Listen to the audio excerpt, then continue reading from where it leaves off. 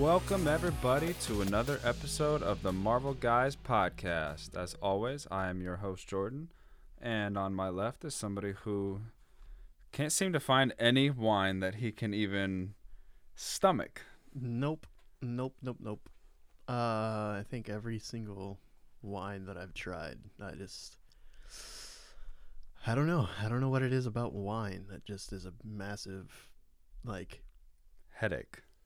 Right. But it's not just wine. I honestly don't like beer either. I could probably go my whole life without ever drinking beer ever again. I think if soda was healthy, we'd all drink it, right? Oh, yeah, easily. And I mean, the zero sugar alternatives out there, but it's still bad for you. It's still not It's good still for not- you. yeah, It doesn't taste right. quite the same. Right. They just load it with a bunch of aspartame or something. I have no clue. Horrible for you. I wasn't planning on getting that deep. That's not the research I did for this show. So today's episode is going to be a recap of episode 3 of The Falcon and the Winter Soldier. This was a loaded episode. Whole lot going on. We got an introduction to 2 characters that we knew were on the way, but we weren't exactly sure how they're going to be incorporated. How did you feel when the credits hit and you knew what happened in this episode in totality? The Larry David meme. I think that's the most accurate thing. That's every week. So what did you feel once you got over wanting more? It was a great episode. I really liked this episode. It wasn't really the thing that was cool about this episode to me is that there wasn't too much. There wasn't a lot of deep or hidden things, if that makes sense. There wasn't a room for ambiguity. Everything was pretty much straightforward. And I enjoyed that. I enjoyed kind of just being relaxed and letting everything happen and seeing it happen and then just enjoying it. It was awesome. Yeah, it was a lot of fun. We were introduced to Sharon Carter and Zemo, and Madripoor for that matter, and almost a character in its own right. Mm. So it was a lot of fun. I was pretty excited by what took place. They covered a lot of stuff, but it was a lot of extended scenes. So it wasn't here, there, like the past episodes have been, where it's different settings every 5 minutes. There was a lot going on in each area that they were in. So when we started, we got a commercial, kind of like a propaganda, Global Repatriation Council commercial, where it was all about, it gave me Hunger Games vibes, when you saw the Capitol telling everybody, this is, how we saved our country. Mm-hmm. And, the GRC sounds like a car company or something. But well, it's one letter away. Yeah. Okay. Call me on it. Thank you. So yeah, I just felt like it's almost too perfect. You're hiding something that it felt insincere to me. To me, that resonates because I believe it cuts right from that into John Walker, which is the exact same thing. The exact same thing of what you just said. We're going to pretend like it's this, but in reality, it's not. John Walker, in this episode, he doesn't have very much screen time, but the screen time that he has, he actually gets into the character I thought he would be. And I think they're really setting him up to be probably one of the villains of the show. Yeah. His arrogance in this episode, coupled with his what's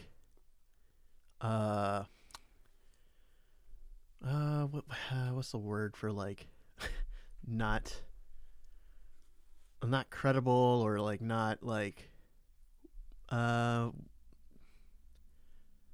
you're not doing your You're job the one telling right. me. You're not doing your job right. Kind of like that whole thing. Sure. But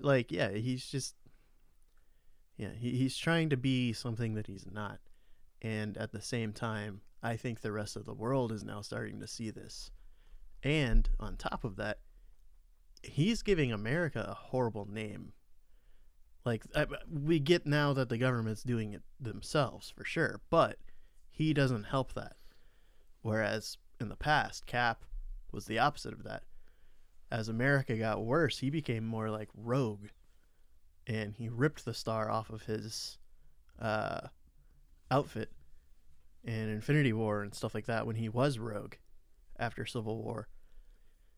And there was a lot of, I don't know, it's just, they're just setting him up, I think, to me, to be the villain. And I think that that's where I kind of figured he'd be. I think my biggest takeaway from the series so far, like if there was one word to describe this series compared to everything else, the one thing that makes it completely different from every other MCU entity would be death. How many people are going to die in this series? I mean, they don't just incapacitate people. Yeah. There are people right. dying Right. every single scene. You're right. Yeah.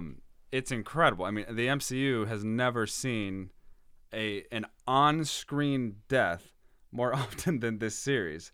I mean, we'll get into Sharon Carter's scene where she went full John Wick, but like, oh my gosh, this is crazy. Every single episode, there's more and more people just getting killed or brutally harmed in some fashion. Like, this is a brutal series. Yeah. I mean, it's not... It's brutal, but it's not like brutal. It's still like it's Disney. It's still Disney brutal. It's Disney, yeah. Yeah. That's the caveat is we're not watching a horror movie. Well, yeah.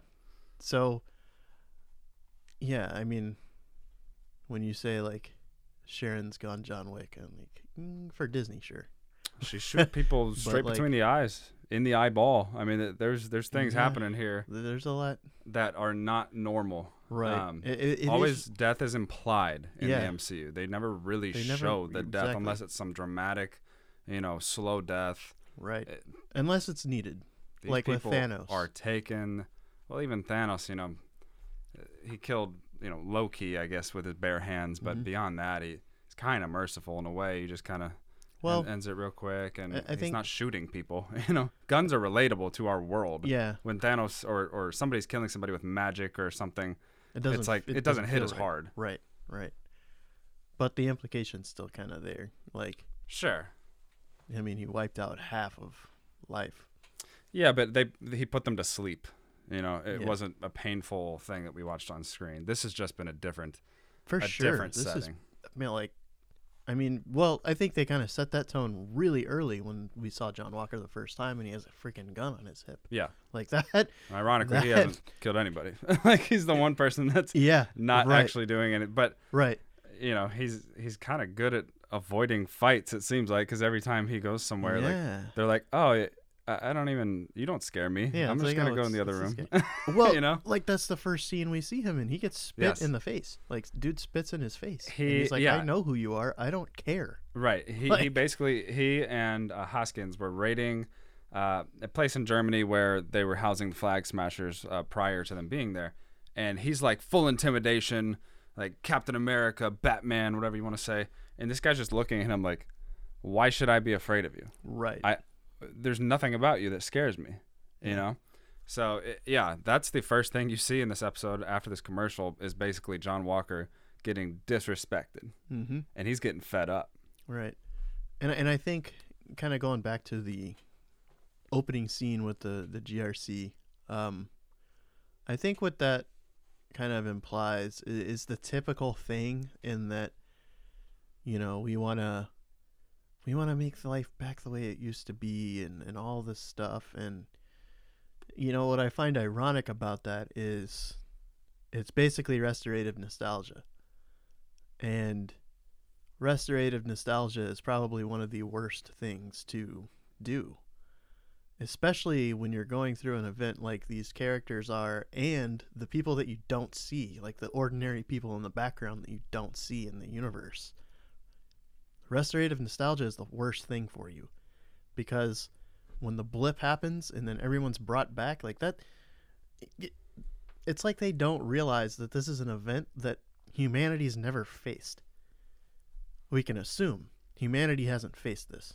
At least the people that are alive on the planet haven't seen anything like this. They've never experienced. I mean, it's anything based like off the real world we're living in. So right. So like we would want things to kind of go back to normal, so to say, but we really can't, can we? We don't really know. Right. Like, but the thing is, crazy. We really can't. We just experienced something that we really shouldn't have survived from. Like, I don't think people really kind of take that into play, really. Well, is that the Avengers snapping and bringing everybody back. Like, that was a very small percentage of a chance that would even happen. So, like, there's just, man, it's crazy. So, what I'm getting at is, like, the restorative nostalgia thing. Like, why would you try to, like, force things to go back to the way that they were when the world has changed now? Yeah. You know, I think personally you embrace the change and try to create something better, but I can understand the sentiment at the same time. But it's set up for the Flag Smashers, because to me, and I think I'm not going to like toot my own horn, but I think I kind of called this, that the Flag Smashers early on would be looked at as a villainous thing. But in reality, they're kind of like the anti-hero. Like, they're trying to help ordinary people because the GRC really isn't. Because while they mean well, they're going about it the wrong way. And we see that later on. We will definitely see that later on. But, yeah, it's interesting. It's very interesting. I really like this. Yeah. Well, and it's going to be about a 4-hour show if we don't get into the second scene, right?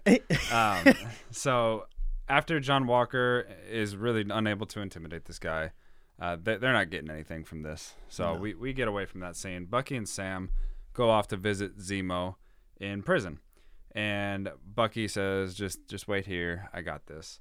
And so he goes in alone, and Zemo's in like the weirdest, like creepy little cell. It's completely dark, and all you hear is him saying the words to activate Winter Soldier. Yeah. And we were talking amongst each other during the episode, kind of like, what are they doing? Is he like, does it work? And I was like, maybe we'll find out that it doesn't affect him anymore. And then like 3 seconds later, it's like, that doesn't work anymore. Right. And you're like, oh, okay. So something happened where his brain is somewhat fixed. And we talked about that a lot in Captain America's decision to possibly give him the shield because he could be reactivated. But it seems as though, or he was bluffing, he can't be activated now. Yeah. So he basically is telling him, that's not me anymore. I'm good. I've been to therapy. You know, I got this figured out now. I think it's therapy, but I also think Steve sending him to Wakanda, that was a big deal. Sure, they have technology we can't fathom. Right. So I think that they have really helped him out. And the therapy thing was a joke. T'Challa, I don't think therapy got rid of his activation. But it's important for him, for sure. But we'll see. T'Challa kind of realized what was going on after a while and was like, oh, I feel sympathy for the Winter Soldier, which is why he was brought to Wakanda. And I think that they did something to deactivate that part of his brain. And I mean, that was really cool, because I think that was the one thing, like you said, that we thought of going into this series is like, man, is like Winter Soldier, will he be activated again, or can he be activated again? And yeah, it was perfect. It was the perfect way to introduce Zemo into the show to me, because of that in itself, because it answers like 2 questions right off the bat. Yeah, and he was talking to Zemo and asked Zemo what book he was reading, and he said Machiavelli. Mm-hmm. And we all hear the word, and it like triggers something in our brain. Mm-hmm. There's like a lot of theories and things that go along with it. And I looked up, and basically the main point of Machiavelli the Prince, which is a famous book, basically is about one should not enjoy the benefit of time, but rather the benefit of one's virtue and prudence, because time can bring evil as well as good, which is like Zemo in a nutshell, basically. Right. So I thought that was kind of interesting they're always pointing to outside things, although sometimes we make more of it than they are trying to. But I thought that was a cool little touch. Basically, in his discussion with Zemo, he's talking about, we're trying to figure this thing out, and he hints at we need your help. And then after that, we get a discussion between Sam and Bucky about whether they should break him out. And basically, Bucky's just walking him through a scenario, hypothetically, where he could, have Zemo bust out. And we see this scene happening in real time as Bucky's explaining it. And Zemo, this might have been like in a world of things that are sometimes hard to believe. This was a little bit out there because it's like, it looked so easy while it was happening. And you're going, why didn't he do this by himself a long time ago, But nonetheless, we got a prison breakout scene, and I get it because it's a TV show and they only have a certain amount of time. They can't do a 20-minute, prison breakout, which is really what you'd want to do. But at the end of the scene, he's broken out of the prison, and he walks into this room with Bucky, Sam, and we get the three of them together for the first time. What were your thoughts on the prison break and just the fact that Bucky kind of made this deal with him? So I think that they're so, like, it's beautiful how they do things. Like the Machiavelli thing, throwing that in there, like I kind of instantly picked it up right when he said it. I was like, oh. And then he's like hiding the little thing within the book to give to Bucky that triggers the fight and all that stuff. So, they know exactly what they're doing. Like nothing is put in just to be put in. And I think that's awesome. Like if there's a piece of art in the back of a scene, it's there for a reason. It has a meaning to what's going on. And like you said perfectly, like, yeah, it encompasses Zemo's character. And yeah, but here's a point I would like to bring with the prison breakout and why it seems so easy to me is maybe because no one wants to help Zemo and no one really cares. So if he really tried to organize some kind of breakout thing, no one would want to break him out. The only person in the world that does is Bucky, which is irony, which is like perfect irony, because that's the dude he's not supposed to be around. And he needs his help that bad, though. And I also thought it was really funny, like the scene with Sam is like basically in the future, like it already happened. And he's just like walking him through it. And then he's like, wait, what did you do? Ask permission later. Right. Right. That's what Bucky was doing. He had already gotten all the plans ready, and Zemo walked in right on time. It's amazing how they timed that right after the conversation Zemo walks in. So that was pretty cool. And basically, I mean, Bucky and Sam are like arguing like brothers, or whatever you want to call it. And Sam says, okay, we can do this as long as, looks over at Zemo, you do basically everything we want you to do. Mm-hmm. And Zemo, he agrees.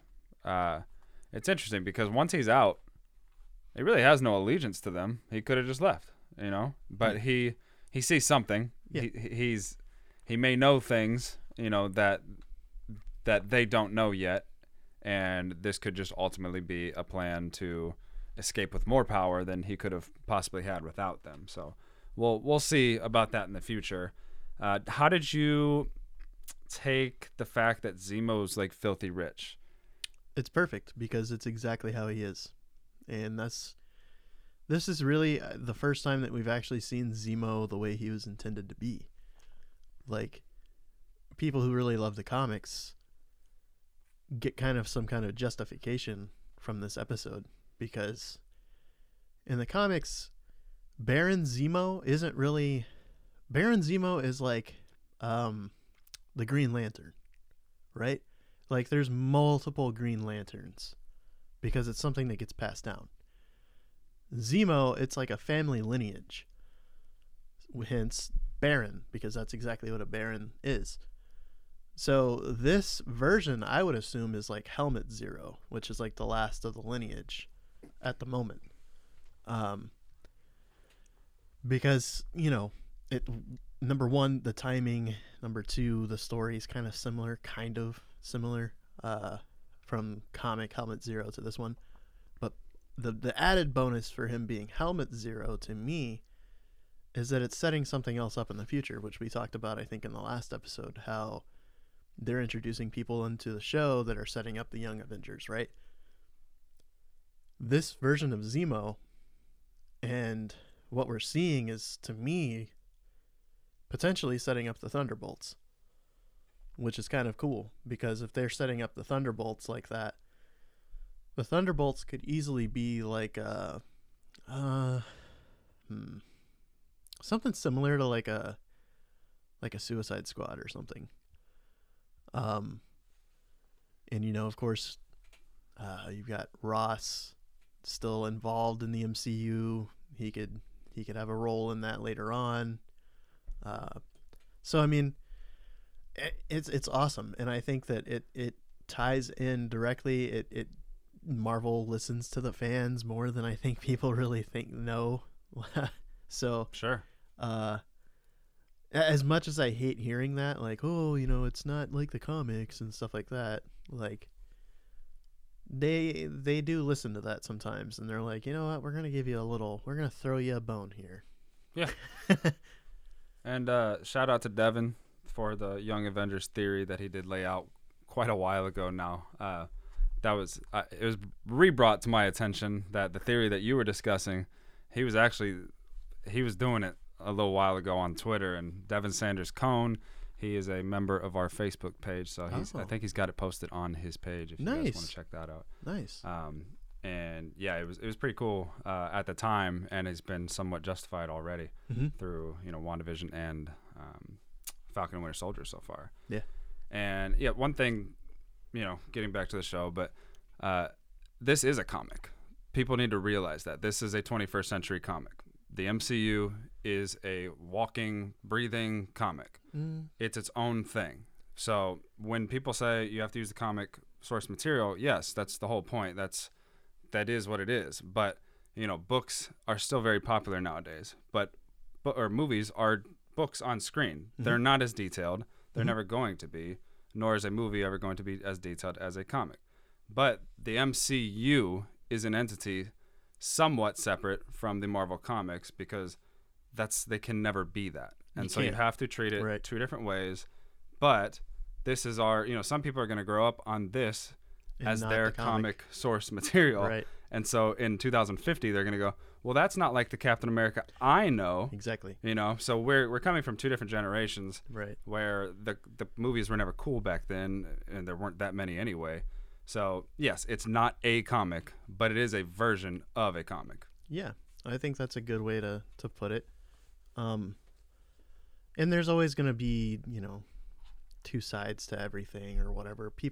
Some people like to read more than others, or some people would rather just see it on the big screen rather than read it. And some people struggle to read, and this is awesome for them. You know? For sure. And it's like Harry Potter to me. Like, some people read the books and then watched the movies. Yeah. Or some were disappointed, some were excited. Right. Some were disappointed, some were excited. Some watched the movies, then read the books. Right. Some watched the movies and were just never watched the books. Not really need watch to. or read the books. Right. Just watch those books are not leaving my sight. Right. It's like watch the books and read the movies. Being lactose intolerant. I will not stand for lactose. Yeah. Not in my world. Not at all. Right. Yeah, shout out to Seinfeld for that one. So Zemo's got a car collection that only Jay Leno, would be like, ha. Right. Not in my house. Right. Way better over here. Not in my car. Well, you have to put the car somewhere. Yeah. It's a parking garage, I guess. But you think Jay Leno owns a parking garage, or do you think he just houses them? Oh, that's a good question. I don't know. He might His actually. head's really probably big, has, so he probably he houses it. Yeah, he houses it for sure. The first thing that we see is the room of cars and him saying, "Hey, yeah, I'm rich." He says, "My family was royalty." And he also mentions the first person they need to talk to is Selby. And so this is the first mention that we've got of this person in the series. And they get on the private jet off to somewhere. And we find out it's Madripoor, and on the plane, there's a very interesting discussion that happened. This was Zemo basically giving his side of things. For the first time, we're really hearing a non-aggressive, just toned back, conversational Zemo. And his quote that I wrote down was, "The danger with people like him," referring to Captain America, "is that we put them on pedestals and then we start to ignore their flaws." I loved that line. Me too. Because that is so relatable. We live in a society in real life where we have teams, we have sides, we have organizations, and we're always, by nature, looking for something to do with other people. So we bond and we get tribal and we get team-oriented, and then we start to ignore the flaws of the people that we anoint, that we look up to, whether it's parents, athletes, celebrities, politicians, whatever it is that you look up to. You may ignore their faults because you're so endeared, to their aura. And if there's somebody whose your ideals match up with yours, it's almost impossible to see a flaw. So I love that line and its relatability. Yeah, Percy Shelley vibes all over this. Ozymandias, all over that. And did you just speak Latin? no, Ozymandias. It's the poem by Percy Shelley. Very, very popular, but it's popular for that exact reason too. You're a worldly person, aren't you? Well, I don't know. We'll see. Yeah, I got those vibes right off the bat because what he's saying is true.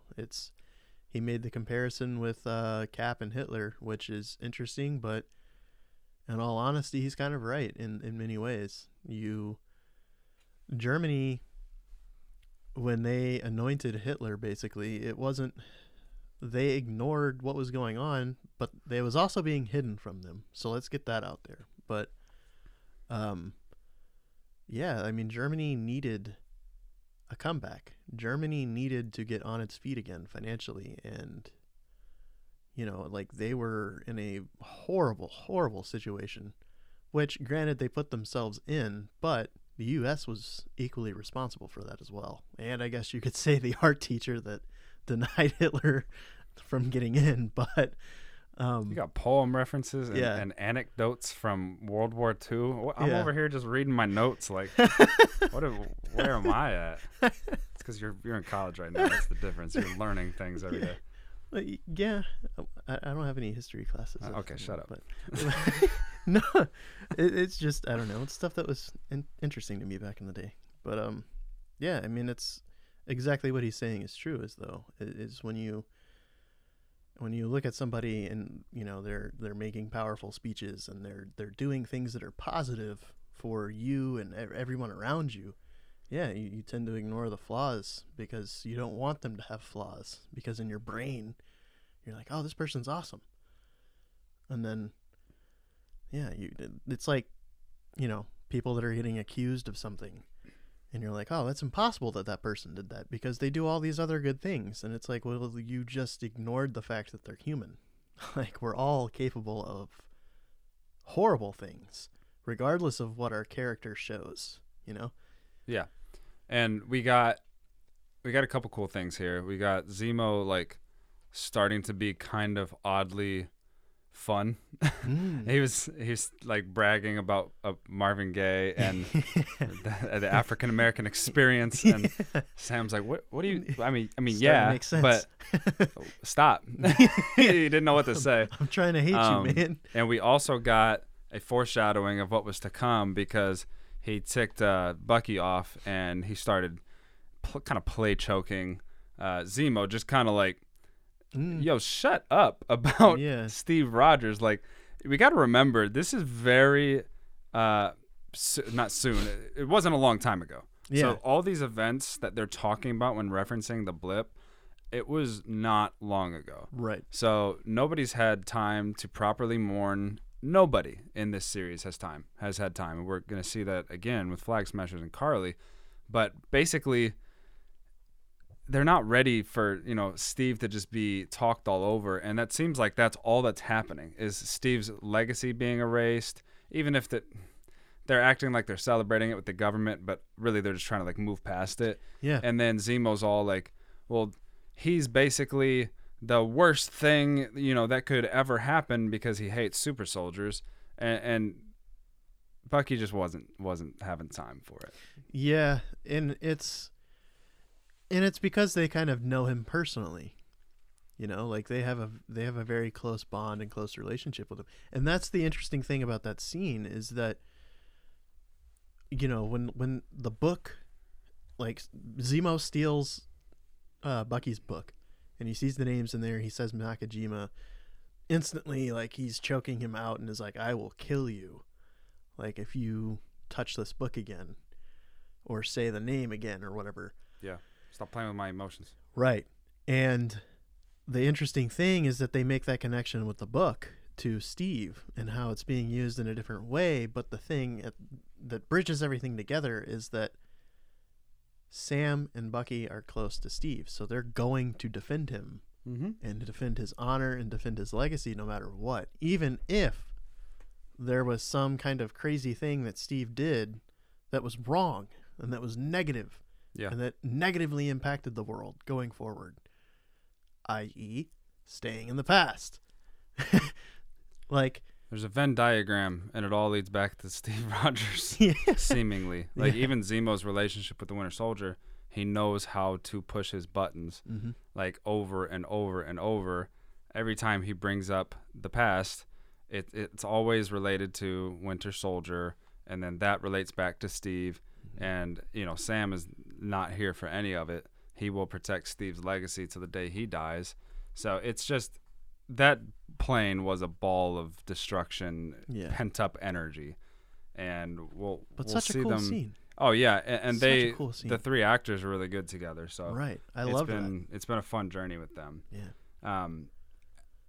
They're mid-flight, and we go off to Riga, Latvia, at a GRC resettlement camp. Excuse me. Carly is visiting someone who is dying at the time. We do not know who it is. It turns out to be Danya Madani, and she has tuberculosis, which again we find out later.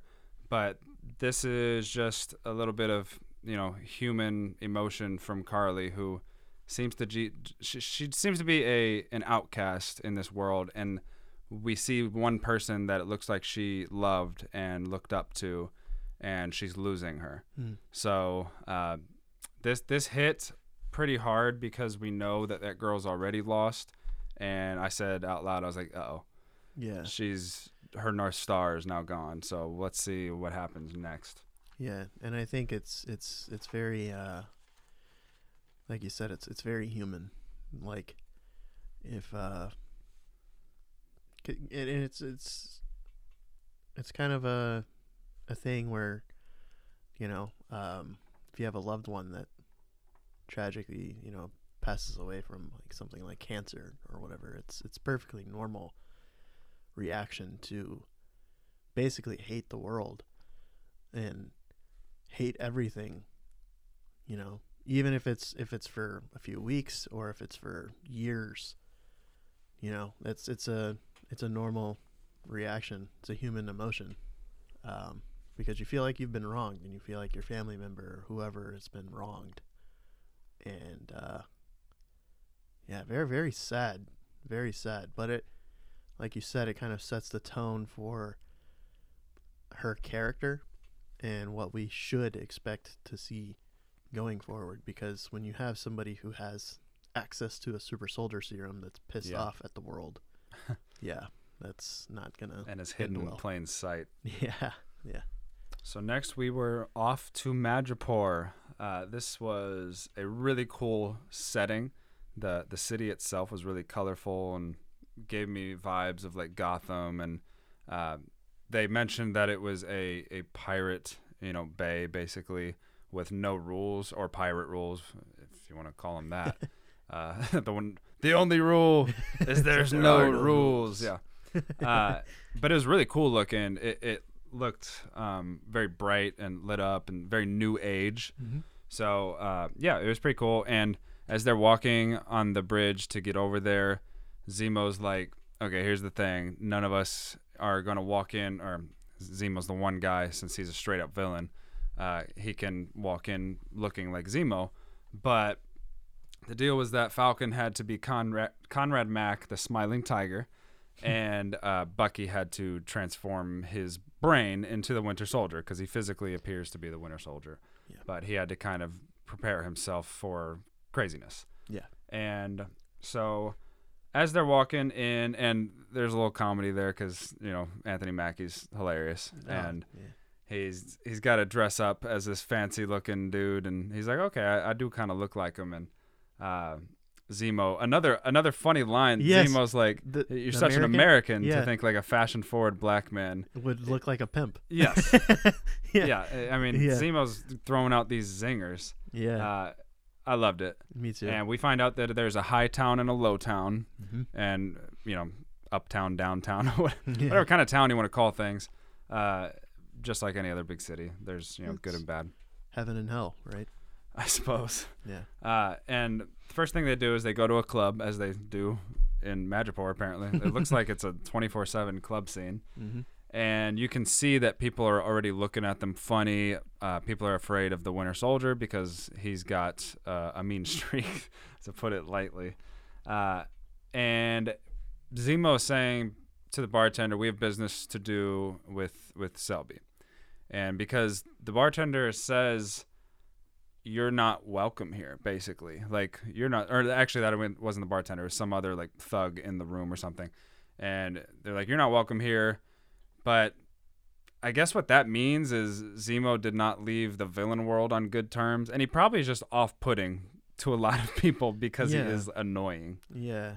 And he's smart and intelligent. He's a manipulator. Yeah, exactly. Nobody likes him. Nobody likes him. Except for me. But he seems like a good party. He seems like an awesome person to have around. I don't know. Maybe I'm tripping. But like, very cool scene. Then you have like the shot with the snake. Yes, the Smiling Tiger's favorite drink contains a beating heart or a dead heart. I don't know if it was alive, but he cut a snake open and took out the heart and put it in his cup and his glass. I assumed it could be a heart. I don't know the anatomy of a snake. What else? I was kind of putting it together. It could be like the adrenaline gland or something. Only far down. Only because the Fear and Loathing, the book and movie, they use an adrenaline gland to get high on. So yeah, it's a very interesting scene and a weird shot to take, but it's the Smiling Tiger's favorite, whichever it was. And what's funny is like the Winter Soldier, like Bucky almost breaks character. He's just looking at him. Like he's looking at him, and he sees him take the shot, and he's like, like he was smiling on the inside, like you suck, laughing. Yeah. And Zemo's all in character. I mean, Zemo's being Zemo. He's taking a water shot. He's like, your favorite, Yeah. He was having a good time, and it seems that their plan, or Zemo's plan, because they're like two lost puppies in the middle, like they look so out of place, and Zemo is just like vibing, and Zemo's kind of feeling the situation out, and there's somebody coming up to Zemo, and he basically tells the Winter Soldier, or Bucky, it's time to be the Winter Soldier. Yeah. Attack. Yep. And he starts beating up everybody that approaches him in the room, and you can't tell the difference really between old, Winter Soldier and Bucky right now, kicking some butt. So he was laying down the law, and the whole room took notice. So basically they proved their street cred, so to speak. They were just walking in the room, everybody's looking at them, and now everybody's afraid of them. And now they're being summoned by Selby. Yeah. So it worked. Yep. The guns got pulled. Yes. Very, very interesting scene. Yeah. He just had an on-off switch and just started wrecking everyone. I loved it. It's really cool. Yeah. It was kind of cool to see that he still has that in him, because they're trying to make him like a normal person that's very nice and, has a heart. Ties back to his last scene with his therapist too. Yeah, he's got to hurt people. Last rule was not to hurt anybody, and here he is. He's breaking it. And he didn't respond to her. He did not. He didn't lie or anything. Right. He just said, what is that rule? So, yeah, they are led off to the room where Selby is chilling in, basically, like back of the club situation. And Zemo wants info on the super soldier serum. and he offers the services of the Winter Soldier in a bartering situation. And he also obviously tells her, I will give you the code words. You can operate him. He's yours, but I need the info on this serum. And she pretty much says, okay, that sounds good to me. Here's the guy. And it is Dr. Wilfred Nagel. And he says, okay, wonderful. Thank you. I need more. And she tells him, well, no, I need more. So they're bartering, they're haggling, and Sam gets a phone call. And this is poorly timed. Who's on the phone but his sister Sarah? And Selby says, answer on speaker, because she's already wary of him. She goes, you're taller than the rumors, say. And Sam is basically just looking forward, just kind of smiles at her. And Sarah's got a situation. She's upset at Sam, and he's trying to get her to say something that will sound, good or tough. He's turning every word she says and using his bravado to make it sound like he did something crazy or evil. And she starts yelling about Cheerios and stuff, and it's all going bad. And then at the end of the call, she calls him Sam, and Selby says, Sam, and she authorizes to kill. And so the guns are drawn, and before we know it, Selby gets shot from somewhere. And we don't believe that any of them have a gun. And then when the camera turns to them, we see that none of them have a gun. Yeah. So she was shot by somebody else, and a bounty immediately goes out on the three of them because everybody is under the impression that she was killed by them. And in a chase scene where they are able to get away, who but Sharon Carter is revealed to be the shooter that actually not only killed Selby, but a couple other people as they were trying to get away. And she shows up and confronts them. That was an interesting thing to introduce us into Civil War Part 2. Two scenes from the trailer that were already used once again was you see Sharon Carter at the bar before all of that happens for just a split second.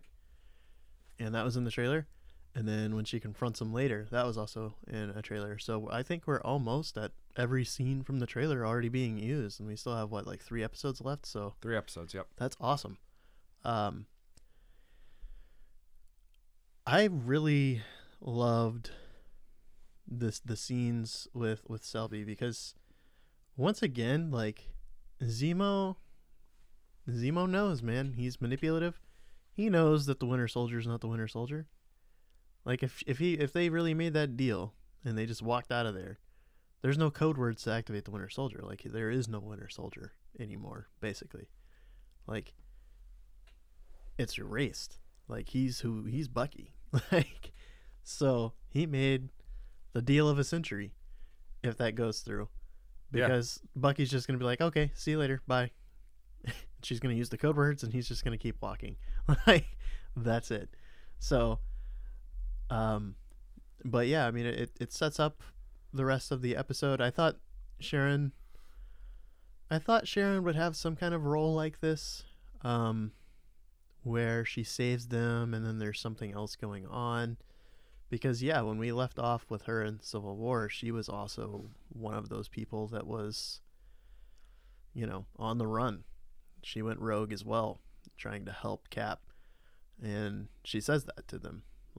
I stole the shield to help you, help Steve, protect him from him. And referring to Winter Soldier, then...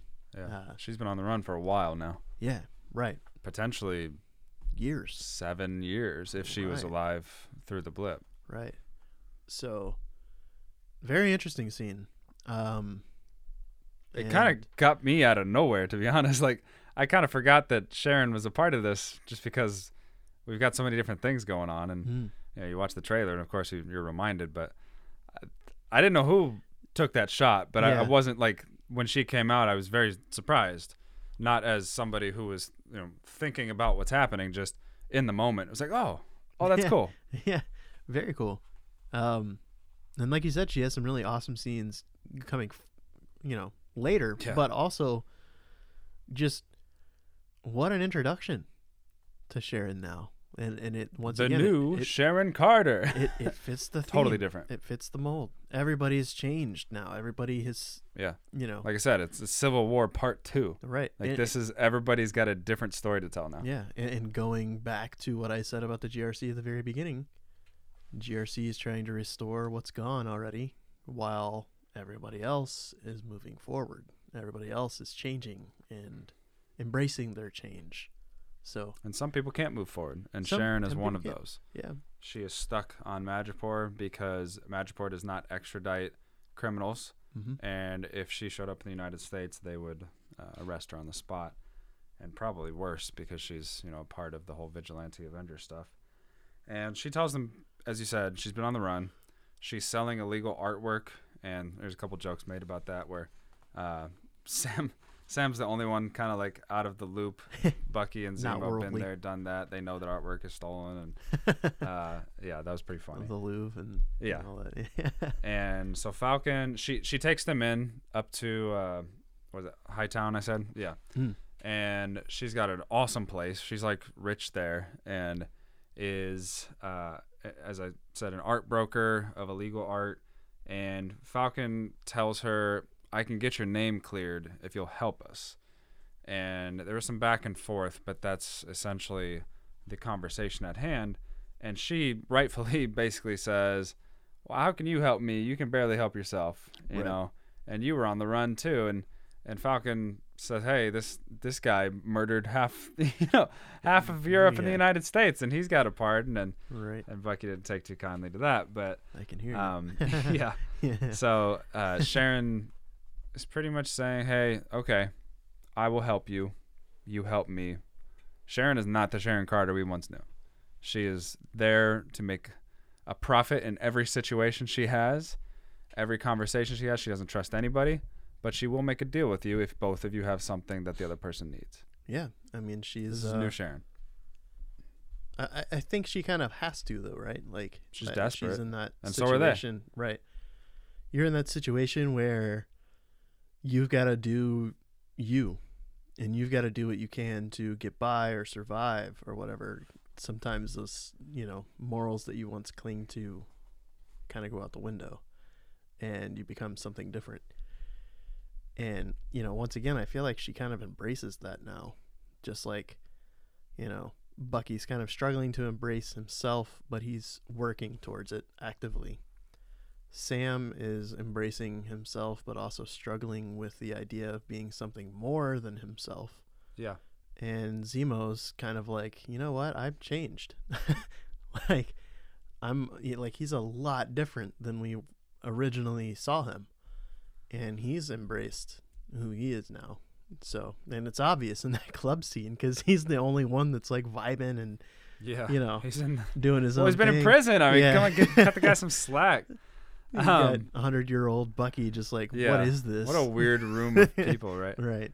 And it feels like, and this isn't a negative thing or a slight towards Sharon, but of the 4 characters here, she's like the only one whose ideals and values are just completely different. Mm-hmm. Like, she is not the same. Zemo is still driven by one purpose of ridding the world of these excessive idols, pretty much. Yeah.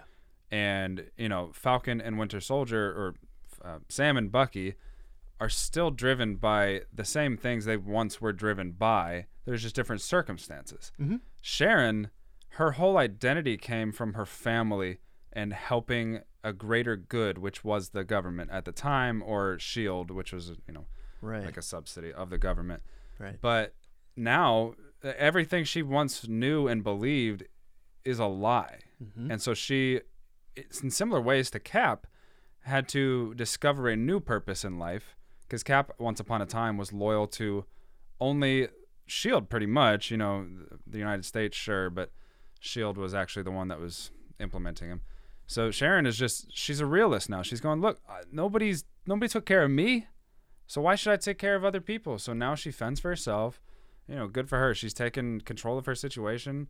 And similarly in the United States, sometimes, you got to start doing bad things to get somewhere so you can do good things. Like Jay-Z is always says, I wouldn't be anywhere if I couldn't, deal drugs first. And, that's not a life you want to glorify, but it's also desperation breeds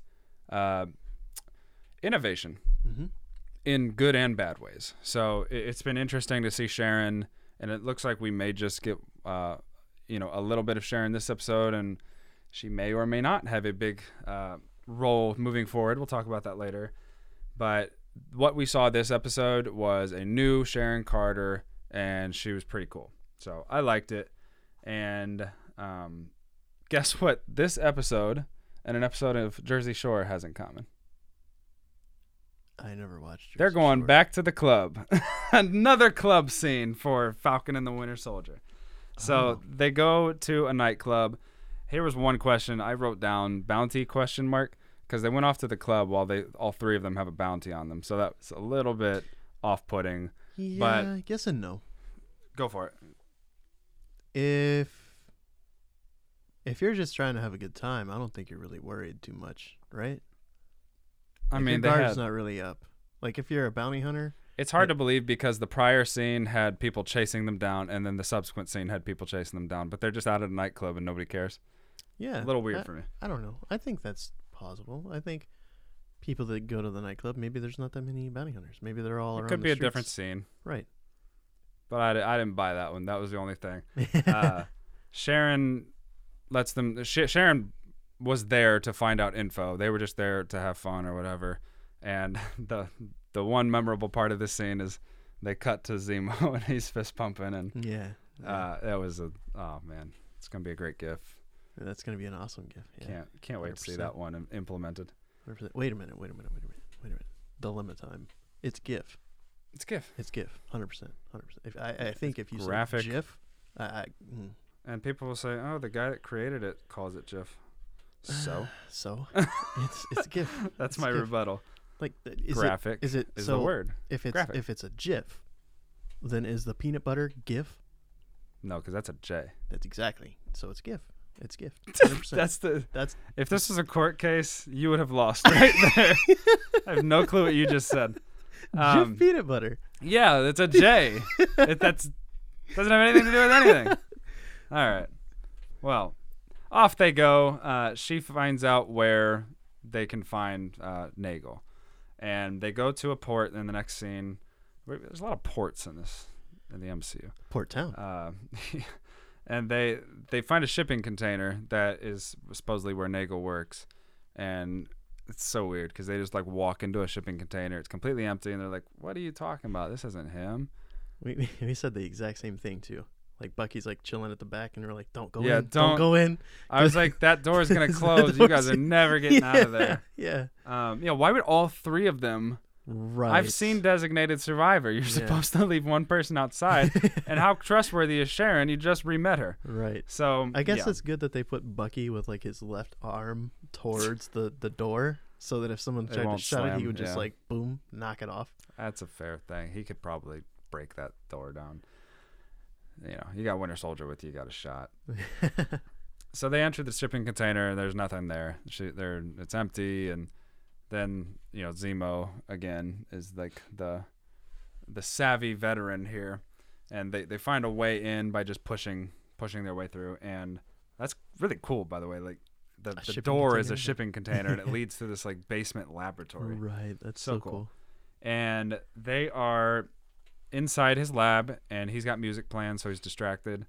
He doesn't seem to be a threat at all. He's just there vibing in his lab, and they go up to him and they start speaking to him. And while they're speaking to him, Sharon notices, countless bounty hunters outside looking for those three. Mm-hmm. And this is where she goes like full fighting mode, and we get some awesome combat. She was always trained. She always had the abilities, but now it seems like she's on another level. Like she's taking on two at a time. She's not got a weapon. She has no weapon. She's using their body weight and their momentum against them and their own weapon against them. So I was super impressed. As we were discussing earlier, this is a different Sharon, and I loved seeing her specifically beat some bad guys up. Me too. That was an awesome scene. She was like UFC fighting these guys. Like you said, like no weapon. She doesn't need one. She is a weapon. Yeah. So these hands. Yeah, these hands. Registered. Right. It was very cool. Very, very cool to see her whipping up on the baddies. Her aunt would have been proud. Very, very much so. Wait. Cap would have been proud. Yeah, aunt. That's her aunt. That threw me off. I don't know Mom. why. That Aunt my Peggy. brain went poof. Yeah. It's been a while since we've seen her. Right. So as she's taking care of business outside TCB, they are talking to Nagel and trying to find out information, and he tells them that he was brought into Hydra originally and was working on the super soldier serum, was recruited then to the CIA once Hydra collapsed. And so that's interesting because like the CIA is not often referenced in this in the MCU, so anything that's like American intelligence is always interesting. And in the CIA had the blood from Isaiah, which was the samples that we were given reference to by Isaiah in the previous episode, the first black super soldier. And he was able to isolate compounds for the super serum that they once had with Dr. Selvig in Captain America: The First Avenger, and never were able to recreate up until this doctor was able to do it. However, before he was able to finalize the serum and put it to use, he was dusted in the blip. So I wrote down in quotation, subtle, optimized, perfect. This was the best version of the serum that we've seen so far, apparently from his words, which is relevant because earlier in the series you were thinking that maybe it was like a black market version of it. Yeah. And maybe it still is. You know, it's the creator's talking about his own thing here. But it kind of makes sense because this is like a stealthy version, whereas when Captain America walks in the room, you immediately know, uh-oh. Yeah. But this is just like a little girl walking around who has the strength of, who knows? I don't know how strong she really is. Puffed out, and she's not like yeah, she's just tall now. like they thought she was a hostage. We've Right. seen it in play already. Yeah. So he said this actually doesn't change your body at all on the outside. It just changes everything on the inside. How whack is that? You're not a fan, huh? You want to be swole? Think about that. You get Think super of soldier little serum? Steve. He comes, He just starts Steve is just wrecking running up to everybody. people Yeah. looking like Urkel. Yeah. Oh, that's great. That would be funny, Huge though. head. It's like Ant-Man, though. Like, we're basically roasting Ant-Man when he gets into small Ant-Man. Yeah, packs that's a punch, true. but- That's true. Yeah, I mean, that was interesting. We kind of got a mini backstory from Dr. Nagel there of who's implicit, which the CIA is involved here. They were hiring to make super soldiers, which is a whole nother story that we may get one day, that I hope we get one day, because I want to see American government be brought to justice Yes. through the MCU. Yeah. You know? I mean, they've already kind of hinted at that, but it was quickly like axed. But like, man, if you had like 20 super soldiers, just man, that's insane. And only the United States had them. Ooh, That would have been. I mean, that's like us having all the nukes in the world, basically, right? Well, we don't. We have There's a lot of countries Well, yeah, they have have, 'em. but we have the vast majority of what's out there. It only takes a couple. That's true. Fair. It's like an anthill, and we go, well, you only have one shoe. I'm like, well, what are we? How are you supposed to defend against the one shoe? Right. Bigger boot. And he mentions that when he turned to dust, the program dissolved. So when he came back, he actually went to the power broker, and the power broker funded the rest of his super serum research and actually putting it into a real usable serum. That's a real villain to get Yes. snapped. Come back 5 years later and real have the villain. same intent as when you left. Well, because it's sleep. I mean, he just was like, what we've seen from all these, he hit the ground running. yeah, Like he he's got probably booked holding back the vial. and you was know? like, oh, hey, power broker, get at me. Like, yeah, wow. and he made 20 vials. So, and we have to take him to face value because we don't know if he's telling the truth, but we have to assume. And so there's 20 vials of this stuff, and Carly Morgenthau stole them all. Mm-hmm. And this is where we also find out, well, not quite yet, but Sam reached out to Torres about, this is where we find out about Danya, Madani, and that she has tuberculosis. Mm-hmm. So this is where it came full circle. And so Carly is somewhere out and about. She has 20 vials, and she's used some of them. And the rest of them, we find out a little later, she's going to try to use for kids in camps. So we kind of get an idea of what her intent is. But back to Nagel for the moment, Zemo finds out everything he needs to know, because when he's asked if there's any vials left or any serum left, he says no. And it's only a couple moments later, Zemo puts a bullet straight through Nagel, and he's gone. Yeah. Very to the point. Like, gets the information he needs. Yeah. All right, you're done. It's like And the I Dark think Knight. he's kind of protecting what he wants. He doesn't want there to be a bunch of super soldiers around, so this guy doesn't have any more vials on him. And he's the only one that knows how to do it. Right, so let's just kill him. It could be written down somewhere. It should be written down somewhere. Well, it got blown up, right? The entire thing gets blown up because of that. Yeah, there was that a bazooka? I'm not good with guns. Rocket launcher. Okay, rocket launcher. I think that's such a weird term, because it's used kind of universally, but bazooka, I think, implies like the rocket is inside of the launcher and being projected out. It was exposed in this one. Rocket launcher, the RPG being the most prominent one. Yeah. Yeah. Well, and one thing I found interesting that may be nothing, but, as you said before, they don't usually do things for no reason. When the shipping container was shot and blown up and everything's on fire, it showed a bunch of vials that were tipped over. They were closed, but tipped over, and only some of them had been taken out. I don't know if there was something in there that was relevant. I don't know if anybody escaped with it, but there was vials of something, and I'm not sure what it was, but if anybody grabbed it, it's probably Zemo. Yeah. Would be my impression. And what's interesting about that is, like, if he knows how to create super soldiers or the super soldier serum, what else does he know?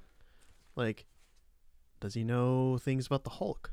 Does he know things about, insert whoever here? Like, there's, man, like. What if Zemo used super soldiers to rid the world of super soldiers? He used the stones to destroy the stones. To destroy this. Yeah, exactly. I mean, I wouldn't.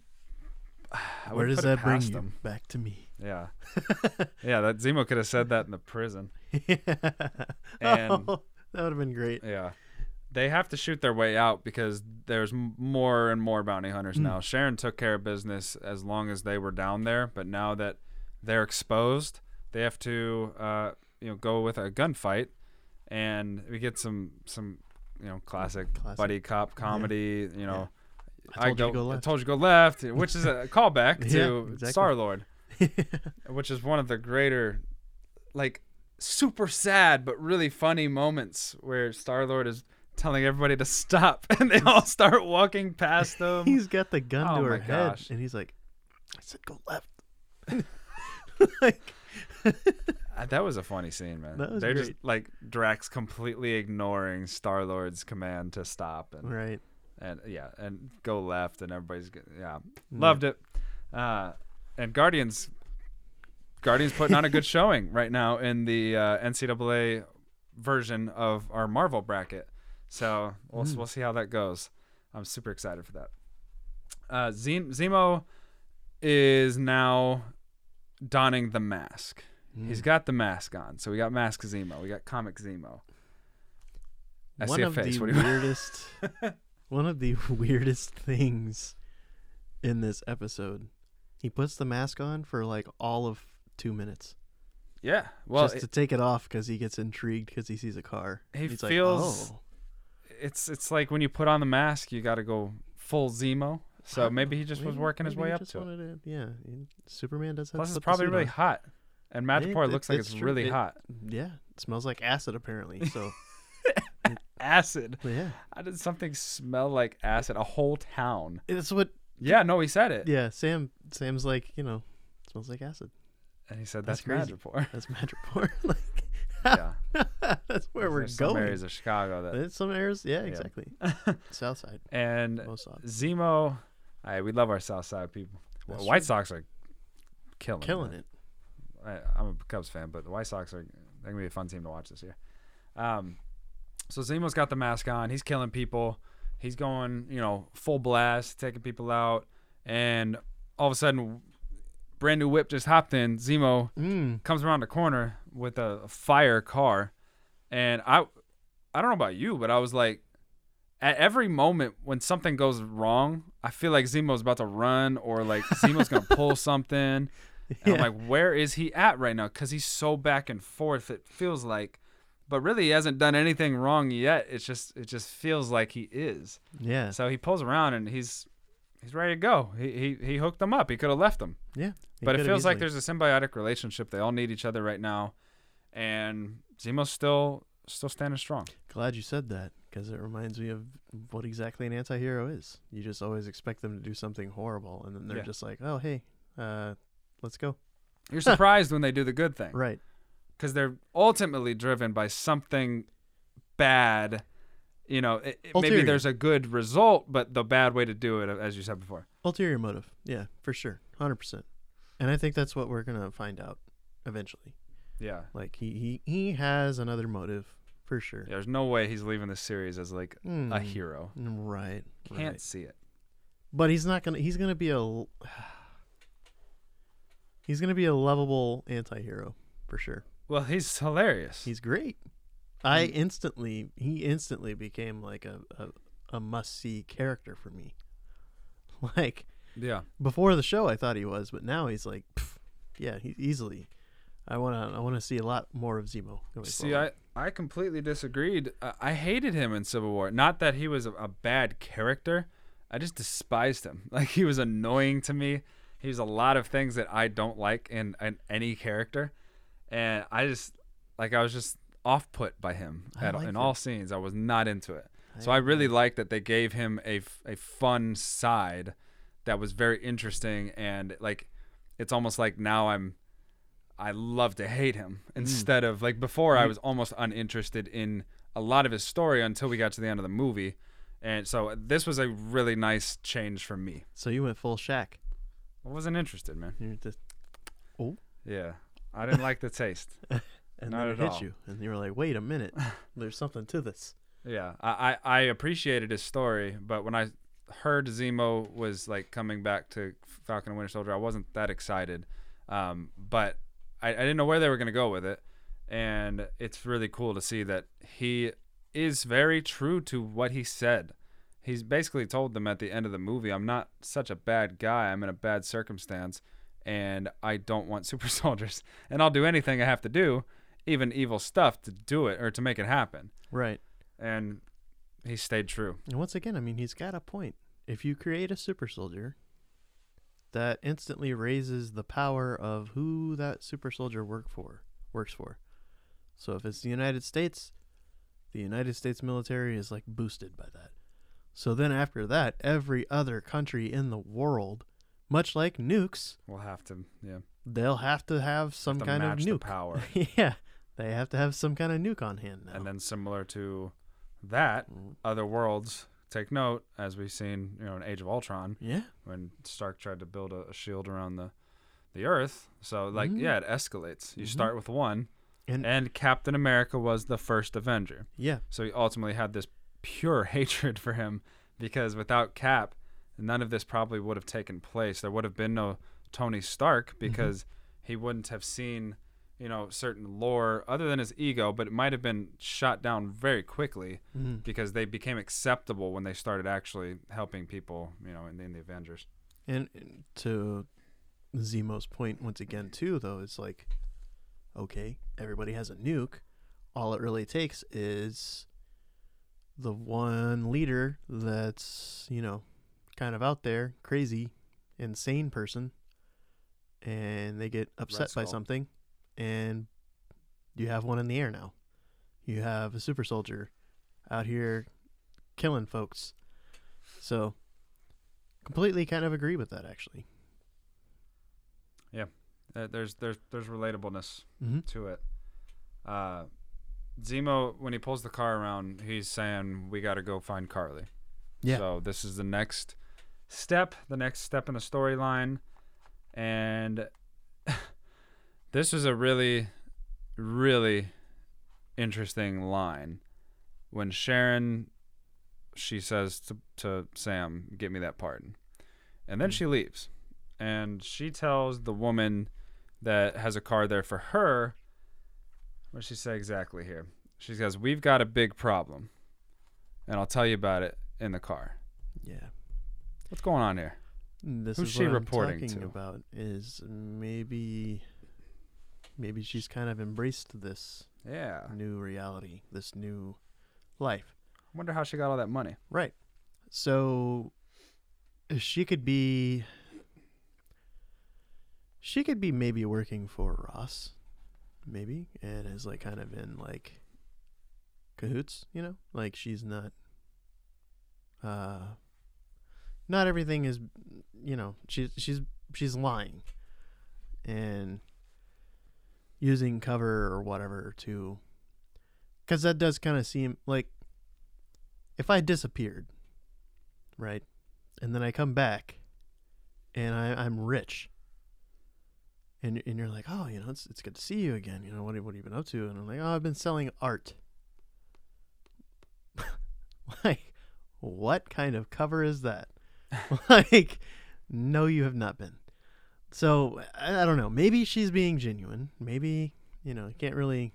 But I don't know. I think that scene kind of. She's working for somebody. Like she's either working for somebody or she's like. She's the top he has dog. no power in Madripoor. He's irrelevant there. And everybody's favorite theory right now, of course, is that she's working for the power broker. It's possible. So, I don't feel strongly either way on that yet. I do feel like just that line, we've got a big problem, means she's coming back in this series in some way. And my issue, and you can tell me if I'm being dumb and missing something here, is if she is working for the power broker, why did she kill Selby, first of all, because Selby seems to be almost working for the power broker and, you know, keeping track of things, making sure nothing goes too crazy. And why did she let the doctor die? Like, why did they lead her or lead them to the doctor? That there seems to be holes that I can't get around for that. But, you know, it's Marvel, and they always make sense of things on the back end. So I think personally, if she's working for the power broker, then the power broker's Ross. Because if they're going the route of the Thunderbolts, that makes sense. Because if the doctor has been working on a super soldier serum, then maybe the other serums were something like a Hulk, and then Ross can become Red Hulk, like he is in the comics. Okay. And the reason he would want him dead is, well, you gave me everything I need. Now I just need to go kill Carly and take back the serum. And even if I don't, I'm the Red Hulk. And now I have, you know, Sharon working with me. I can convince Zemo that he's right. And now Zemo, part of the Thunderbolts, Winter Soldier maybe too. Yeah. Yeah. That's a thing. I did notice on the wall, like behind them when they enter Madripoor, and it says like the power broker's watching. The eyes. I don't know why I got this vibe, but like Anthony Hopkins as Hannibal Lecter, like that's what it looked like. Like those eyes were staring. If Odin's the power broker, then we've got questions. Right. Right. It just, I got those vibes looking into the eyes. Like they were just like staring through me. I would never be mad if we get more Anthony Hopkins, that's for sure. Yeah. Hannibal Lecter is the power broker. It's like Scrappy-Doo. Yeah. Like the end of the Scooby-Doo movie. Mr. Bean. Yeah. Mr. Bean. Well, it seems like James Bond. The two, or the most popular, maybe not most popular, but most scandalous guess has been White Vision. Have you seen that? I have not seen that, but it's been brought up that maybe he's power broker, which is that's a little wild because he just escaped. He just escaped. I feel like Power Broker would have to have deep connections for a long time in Madripoor. Yeah, on top of that, yeah, he's been ruling Madripoor for a while. Well, and there could be multiple. There could have been a passage of power or something, but true. But it seems a little out there. I thought I'd mention it just because I've seen it. Person because of his rationale. I think people just want White Vision. They're fed up with this another series. We want WandaVision 2. Give me White Vision. Yeah. Right. That's exactly what it is. There's probably somebody out there that thinks Power Broker's Mephisto. Oh, no doubt. 100%. Well, he is Mephisto. Right. We know this. Yeah, we know this. So, would you handicap Ross as the favorite for you right now? No, I don't really know that I have a favorite. It's hard. It's hard. It could be anybody. It's the thing. That's the one thing in this show that's kind of like, and it's obviously going to be the big reveal of the show. Yeah, that we really didn't even know about going in, which is interesting. But that's it, and that's what's so cool about this series. What if it's Paul Bettany? Paul Bettany. It's Dryden Voss from the Solo movie. Hey, well, we got Carly. She was in Solo. She was in Solo. Yeah, maybe it's Paul Bettany walks out. Sorry. Oh my gosh, maybe it's Mark Hamill. No. We finally get our Mark Hamill. Skywalker. Oh my gosh, no. What would the most fun one be for you? Oh my gosh, dude. Howard the Duck. Howard the Duck. Yeah, it's Howard the Duck. He's got his Crocs on. It's Galactus. Calls him his quacks or something. Right. Galactus, yeah. Oh, I'm trying to think of a name though. He was in Solo, but he was also in the funny a post-apocalyptic movie with Jesse Eisenberg. He was like the funny redneck.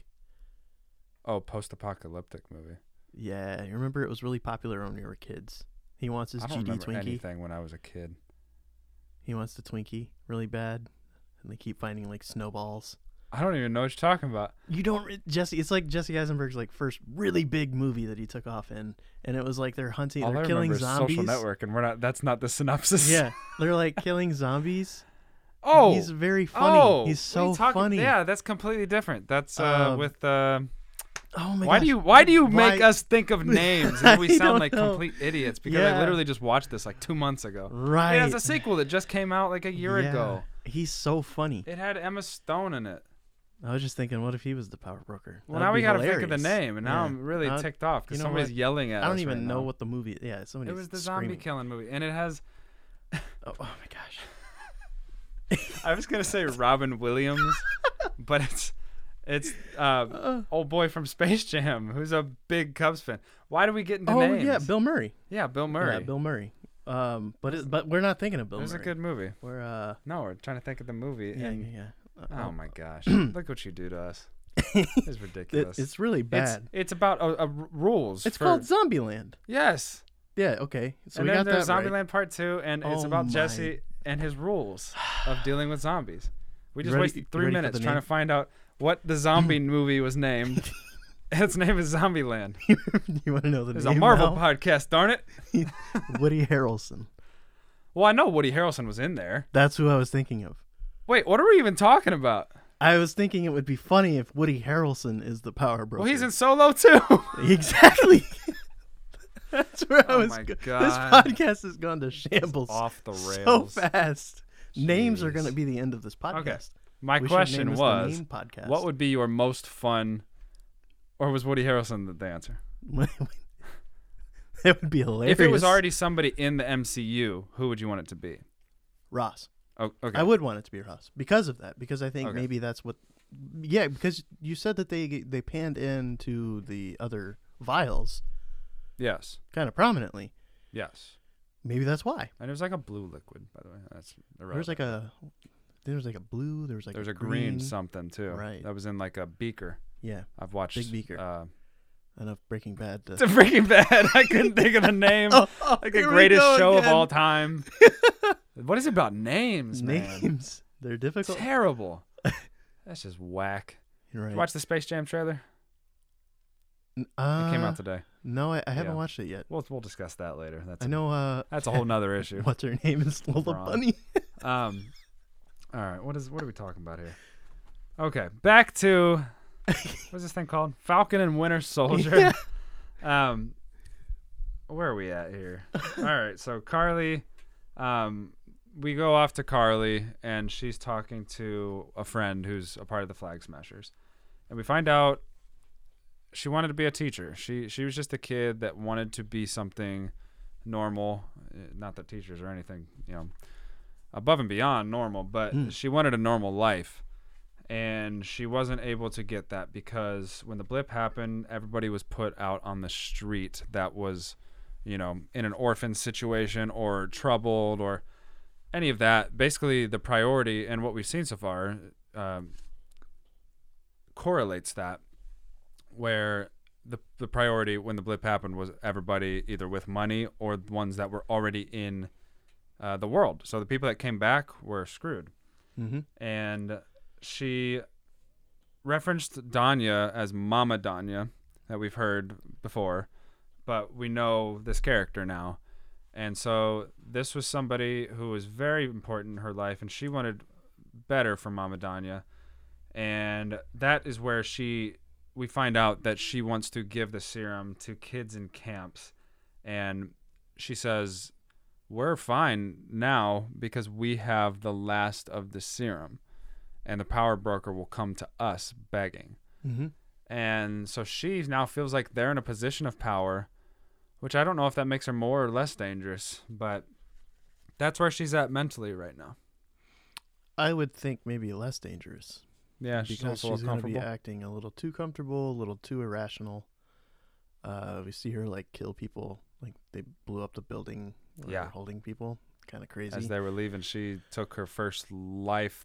Unnecessarily. Yeah. What I thought was really interesting, though, is the GRC is holding back supplies from people, and they're Robin Hooding the supplies, stealing them and then giving them back, which is very interesting. Because like I said, I don't think that they're really a villainous group, until this happens. And, it's not justifiable, but it's understandable because of everything else that's going on. Why are you hoarding supplies that could easily be used to help people? That seems more like a villainous type of idea, at least. So, yeah. But yeah, I think she's going to be more vulnerable because now she's got, John Walker coming after her. She's got Falcon and Winter Soldier and Zemo coming after her, and the Power Broker. She feels like she has leverage on the Power Broker when maybe if it is Ross, then he probably doesn't even want those Super Soldier serums. He just wants them destroyed. And I don't know. There's a lot going on here. Absolutely.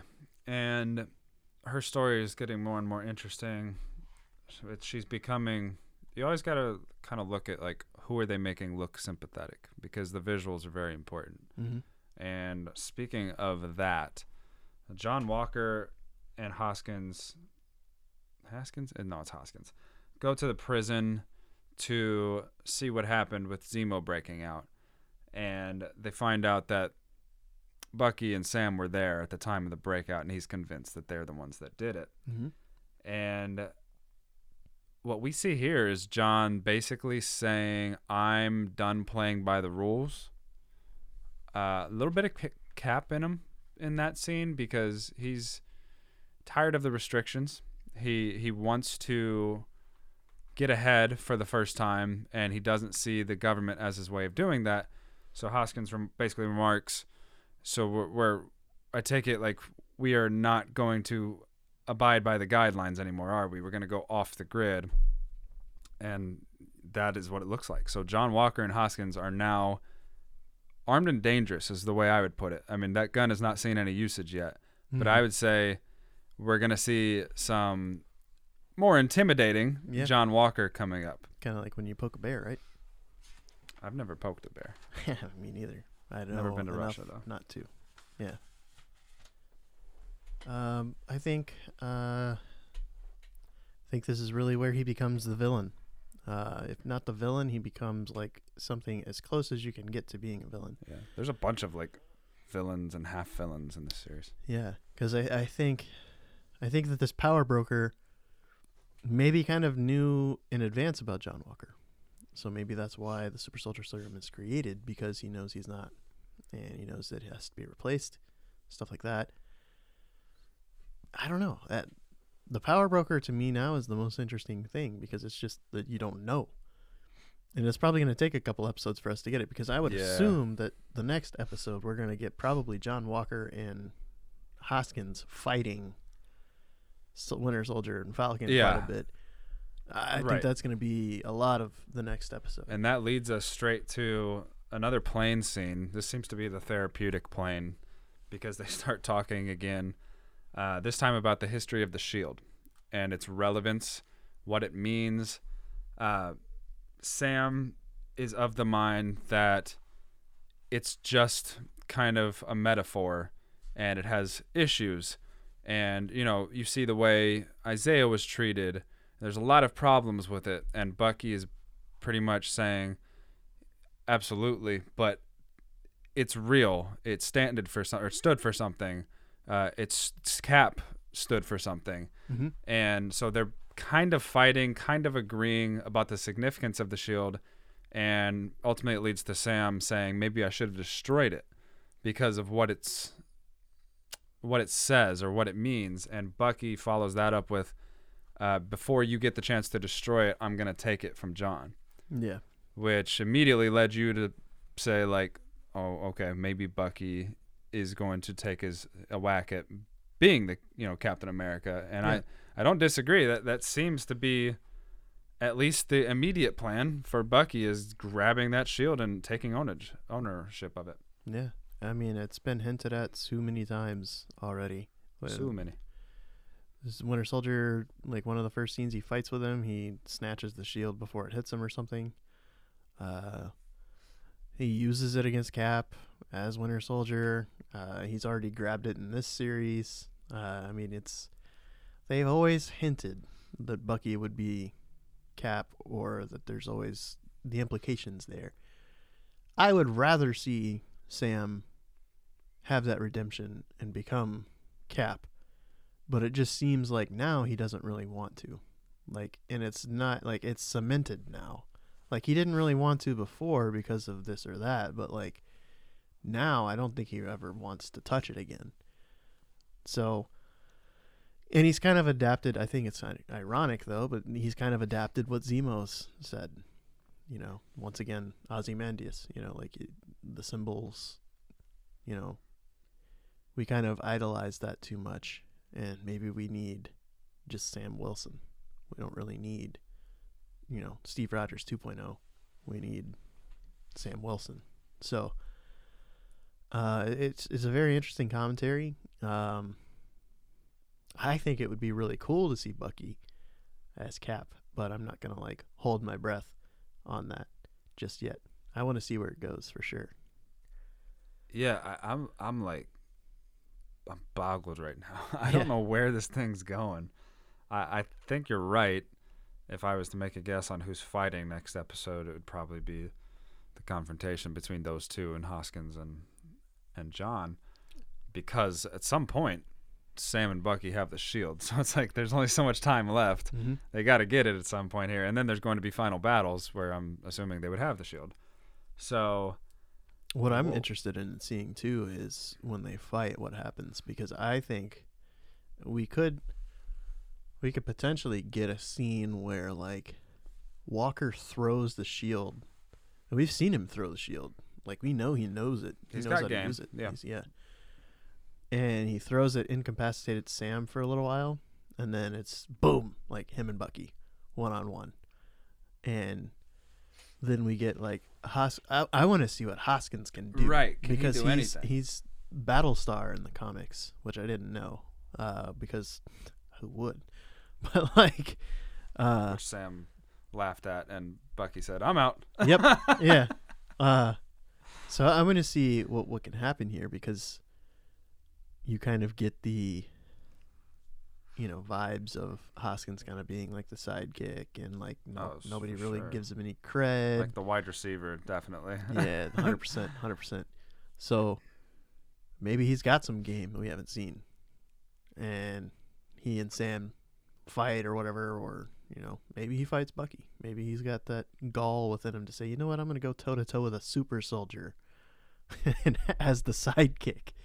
And so my question would be, is John Walker fighting to kill? Because that changes things. Because they're not going to win that fight between those two. I think it would have to be because he knows he can't win that fight, I don't think. Because he might be able to take Sam out, but... And he might be able to take Bucky. He might be able to take Bucky. But I think at this point, Hoskins is going to be the lowest on the totem pole of the four. Mm-hmm. And it might become a bit of a situation where Sam and Bucky are able to gang up. Hoskins is going to have to be in like a helicopter. Shooting down at them for him to have a chance. The frisbee. Yeah. Frisbee. All you need is a kite against the helicopter to get caught up in the wings. Yeah. Wings. Is that what it's called? Propeller. Helicopter has propellers. Yeah. Yeah. That's what they're called? Yeah. Typically 2 sets. One lower, one higher. One high and then one on the wing. Got you. Back. Oh, yeah. I got you. Like the little fans you get at zoos. Yeah, exactly. When it's super hot and you spray in it and it just evaporates before it gets to your skin. Yeah. But yeah, I think John, the thing about him is that I think he is very formidable opponent for them. Because he doesn't have super soldier serum, but he shows the strength of a super soldier, which is interesting. But I just don't think he has that kind of experience. Like, he doesn't have that. He might be about killing, but he might not be about killing, if you know what I mean. Like, Winter Soldier's been there, done that. You know what I mean? So, like, if they actually do get into a fight, he's going to yeet the shield at him, and Winter Soldier's just going to grab it and just, like, pop right in the chest. Winter Soldier's not about to kill anybody. No. That would be cool, though. Like, if he just, not kills him, but, like, fights, and then he snatches the shield back, and he just says some, like, one-liner about the shield being his, and then just stomps him out. I can see it. Yeah. What are the chances John Walker does take the serum? I mean, he has to, right? Eventually, if he wants to stay. He's getting that villainous tendency where he's like, what do I need to be better? What do I need to do? What do I need to get? Which would mean he'd have to get to Carly first, right? Which and is I think that's his intention. He will take it to fight Sam and Bucky, and if he does that, he would be stronger than probably both of them. Yep. At that point, because of this elevated serum, like Cap and Bucky got essentially the same serum, and John Walker would then have this upgraded one, and he would have the shield. Yeah. And, that arm is fantastic, but it's still an arm at the end of the day. Mm-hmm. And it seems like I kind of want John Walker to be Captain America after this series, just because I love Winter Soldier and Falcon. Like, I love their characters. As who they are. Yeah. And it's almost nice to have a Captain America that you're not, like, all gung-ho about. He's got flaws, like major flaws. Right. And so did Steve, but at his core, he had a responsibility that he always called back to. Right. He had a North Star that he was always driven by. And John could get there. Mm-hmm. Like, I know he's annoying to look at sometimes, but, I mean, he's a Kurt Russell's son, for one. Like, he's not some nobody. Yeah. So he's there in the acting world, and if they want to keep him in the series, which he is in the comics, like, he's a legitimate Captain America. Mm-hmm. It's not like he's an inauthentic or fake one, like, possibly could have been. It would be interesting to see. I just don't know where they'd go with it. I think what we're getting at, though, here with him is he's showing so many of these signs of, like, arrogance and all of this stuff, and that's exactly what John Walker is in comic book. Yeah. And, like, his intentions are very much for himself. So, and if that's the case, he takes a super soldier serum, maybe it brings out an even darker side to him. Maybe not. Maybe it's been altered to not do that. But right. Does it emphasize what's within? Does it do that? Maybe it shrinks him. Yeah. It has an adverse effect. Yeah. He loses it and he becomes Big Head Steve. Just the body shrinks. Yeah. Walks around like a bobblehead. Yeah. Or he ages and he actually becomes the grandpa and up.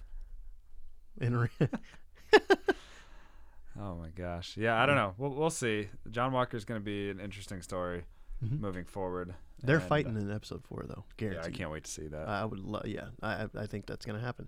Because I think we'll see the Power Broker in episode 5, and then I think we'll see a showdown in episode 6. Same thing. So that's what I'm at least hoping for. And Torres has found Danya. So Sam made a call to find out, where is Danya, because that's where Carly was last. And so they find out where that is, and Zemo reroutes the plane, which is interesting because they were going somewhere.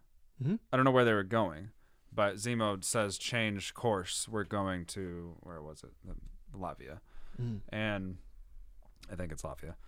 And so they're taking off on the plane towards there to go talk to whoever's around there to try to find Carly to track down the serum. John Walker is currently probably trying to find the serum and tracking down Captain Falcon, Sam and Bucky. Yeah. And Zemo's alongside them still, and Sharon is in Madripoor. So that's where everybody is left off. And then we go to the Flag Smashers, and as you referenced before, they were taking supplies, and this time he says, "Hey, you're gonna get in your car?" And she goes, "Nope." And all of a sudden there's a triggered explosion in the car that's right next to the building. Building's on fire. We see that they tied together, I guess you could call them hostages. They were like workers at the camp there, whatever that place is. And they're all going to burn to death, slowly, agonizingly. She's killing people now. And so that is cool. Well, don't kill people, but that's cool because that's an emotional reaction to somebody she cares about dying. Exactly. To me, that's what that says, is she's done playing games. My one person that I cared about is gone. I don't care if I'm here or not anymore. I'm just going to do what I want to do. Right. That's what I see. And she's got that leverage, or she thinks she has that leverage on the Power Broker. So yes, exactly. She's a big kahuna. Yeah. She's the main villain, technically, standing in this series, because she's the one person that's doing bad things, and she's doing them for a good reason. But that's the one tangible villain we have right now, and there's going to be bigger villains. Yeah, we know that. 100%. And John Walker might end up on the more villainy trajectory moving forward, but that's where we leave off with the Flag Smashers. And then we get Bucky and Sam and Zemo. They make it to Latvia, and they're walking around the town. And I was so excited because you see these little bead things on the ground that look like little bombs almost, and they're beeping. And I have a bracelet of Kamoyo beads, so I was like, "That's a Kamoyo bead." As we were watching, like, that is a Kamoyo bead. I know what a Kamoyo bead looks like. And we see one, we see two, and Bucky's following them. And immediately, I mean, you know somebody from Wakanda's here. Just a matter of who. I was hoping it was Shuri, just because she's like the coolest character left for me. And Io shows up, and Bucky basically is like, "Where are you? I know you're here." And turns around, and Io, who is second highest member of the Dora Milaje, and the implications of that are interesting because, one, they don't usually travel without their king. They don't leave Wakanda much. Why did they send her and not Okoye? Where are they going with this? Yeah. Are we going to see something related to T'Challa? Are they going to mention him by name? Are they going to discuss that he's no longer there? What's happening here? Like, all of a sudden, Black Panther is not the character, but the scene, Wakanda, is involved in this series. And what she says is, "I'm here for Zemo." Yeah. Which makes complete sense because he killed their king. Right. And so they have unfinished business with him. Yeah. So that makes sense in a nutshell. But they didn't have to do this. Like, this didn't have to happen right away. So Wakanda will have some impact on this series, and that could change some things moving forward. So did you have any strong thoughts either way on this? Absolutely. Because like you said, this is a very reactionary way of doing things for them. Yes. And it almost gives the implication that not only is what Zemo, not only has Zemo taken out T'Chaka, but it also gives an implication of what he's done has impacted Wakanda negatively now. Like, something's happened. Like, he's maybe done something already or done something in the past that's now affected the future. And maybe they tie that in. But yeah, this is super interesting. Super interesting because, like I was telling to you, like, maybe he knows more than we think he knows. Maybe he knows a lot about, like, Namor or whatever. Maybe he knows something, because we don't really know too much about Black Panther 2 right now, but, like, you can tell that this might actually be something that sets that up. We also know, like, Coogler's doing, like, a Wakanda series. So probably more likely sets that one up. Right. But it's just so interesting because maybe it sets nothing up. Maybe it sets nothing up. Maybe it's just really important in this series. Right. Who knows? That's almost more intriguing. I see this as, like I said, I see this as he's not going to go back to prison. He's going to Wakandan prison after this. Like, they're going to hold him because he's already proven that he can break out of German prisons with ease. Yeah. Yeah.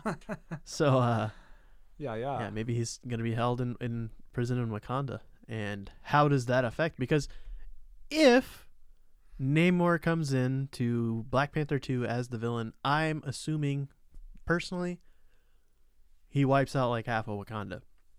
What happens if that affects, like, a cell, the jail cell, and now, once again, Zemo's back on the loose or something like that? There's a lot of stuff. There's a lot of stuff going on. Do you think T'Challa's alive right now? In this, of course, we're talking about this timeline. It's possible. It seems like something he wouldn't do. This isn't, because he was the one that talked to Zemo. Yeah, and they don't do anything without their ruler telling them to do it, which makes me wonder: is it possible that Killmonger? No. Is there? What I think has happened is, and they might tie this in from the Hickman Avengers, is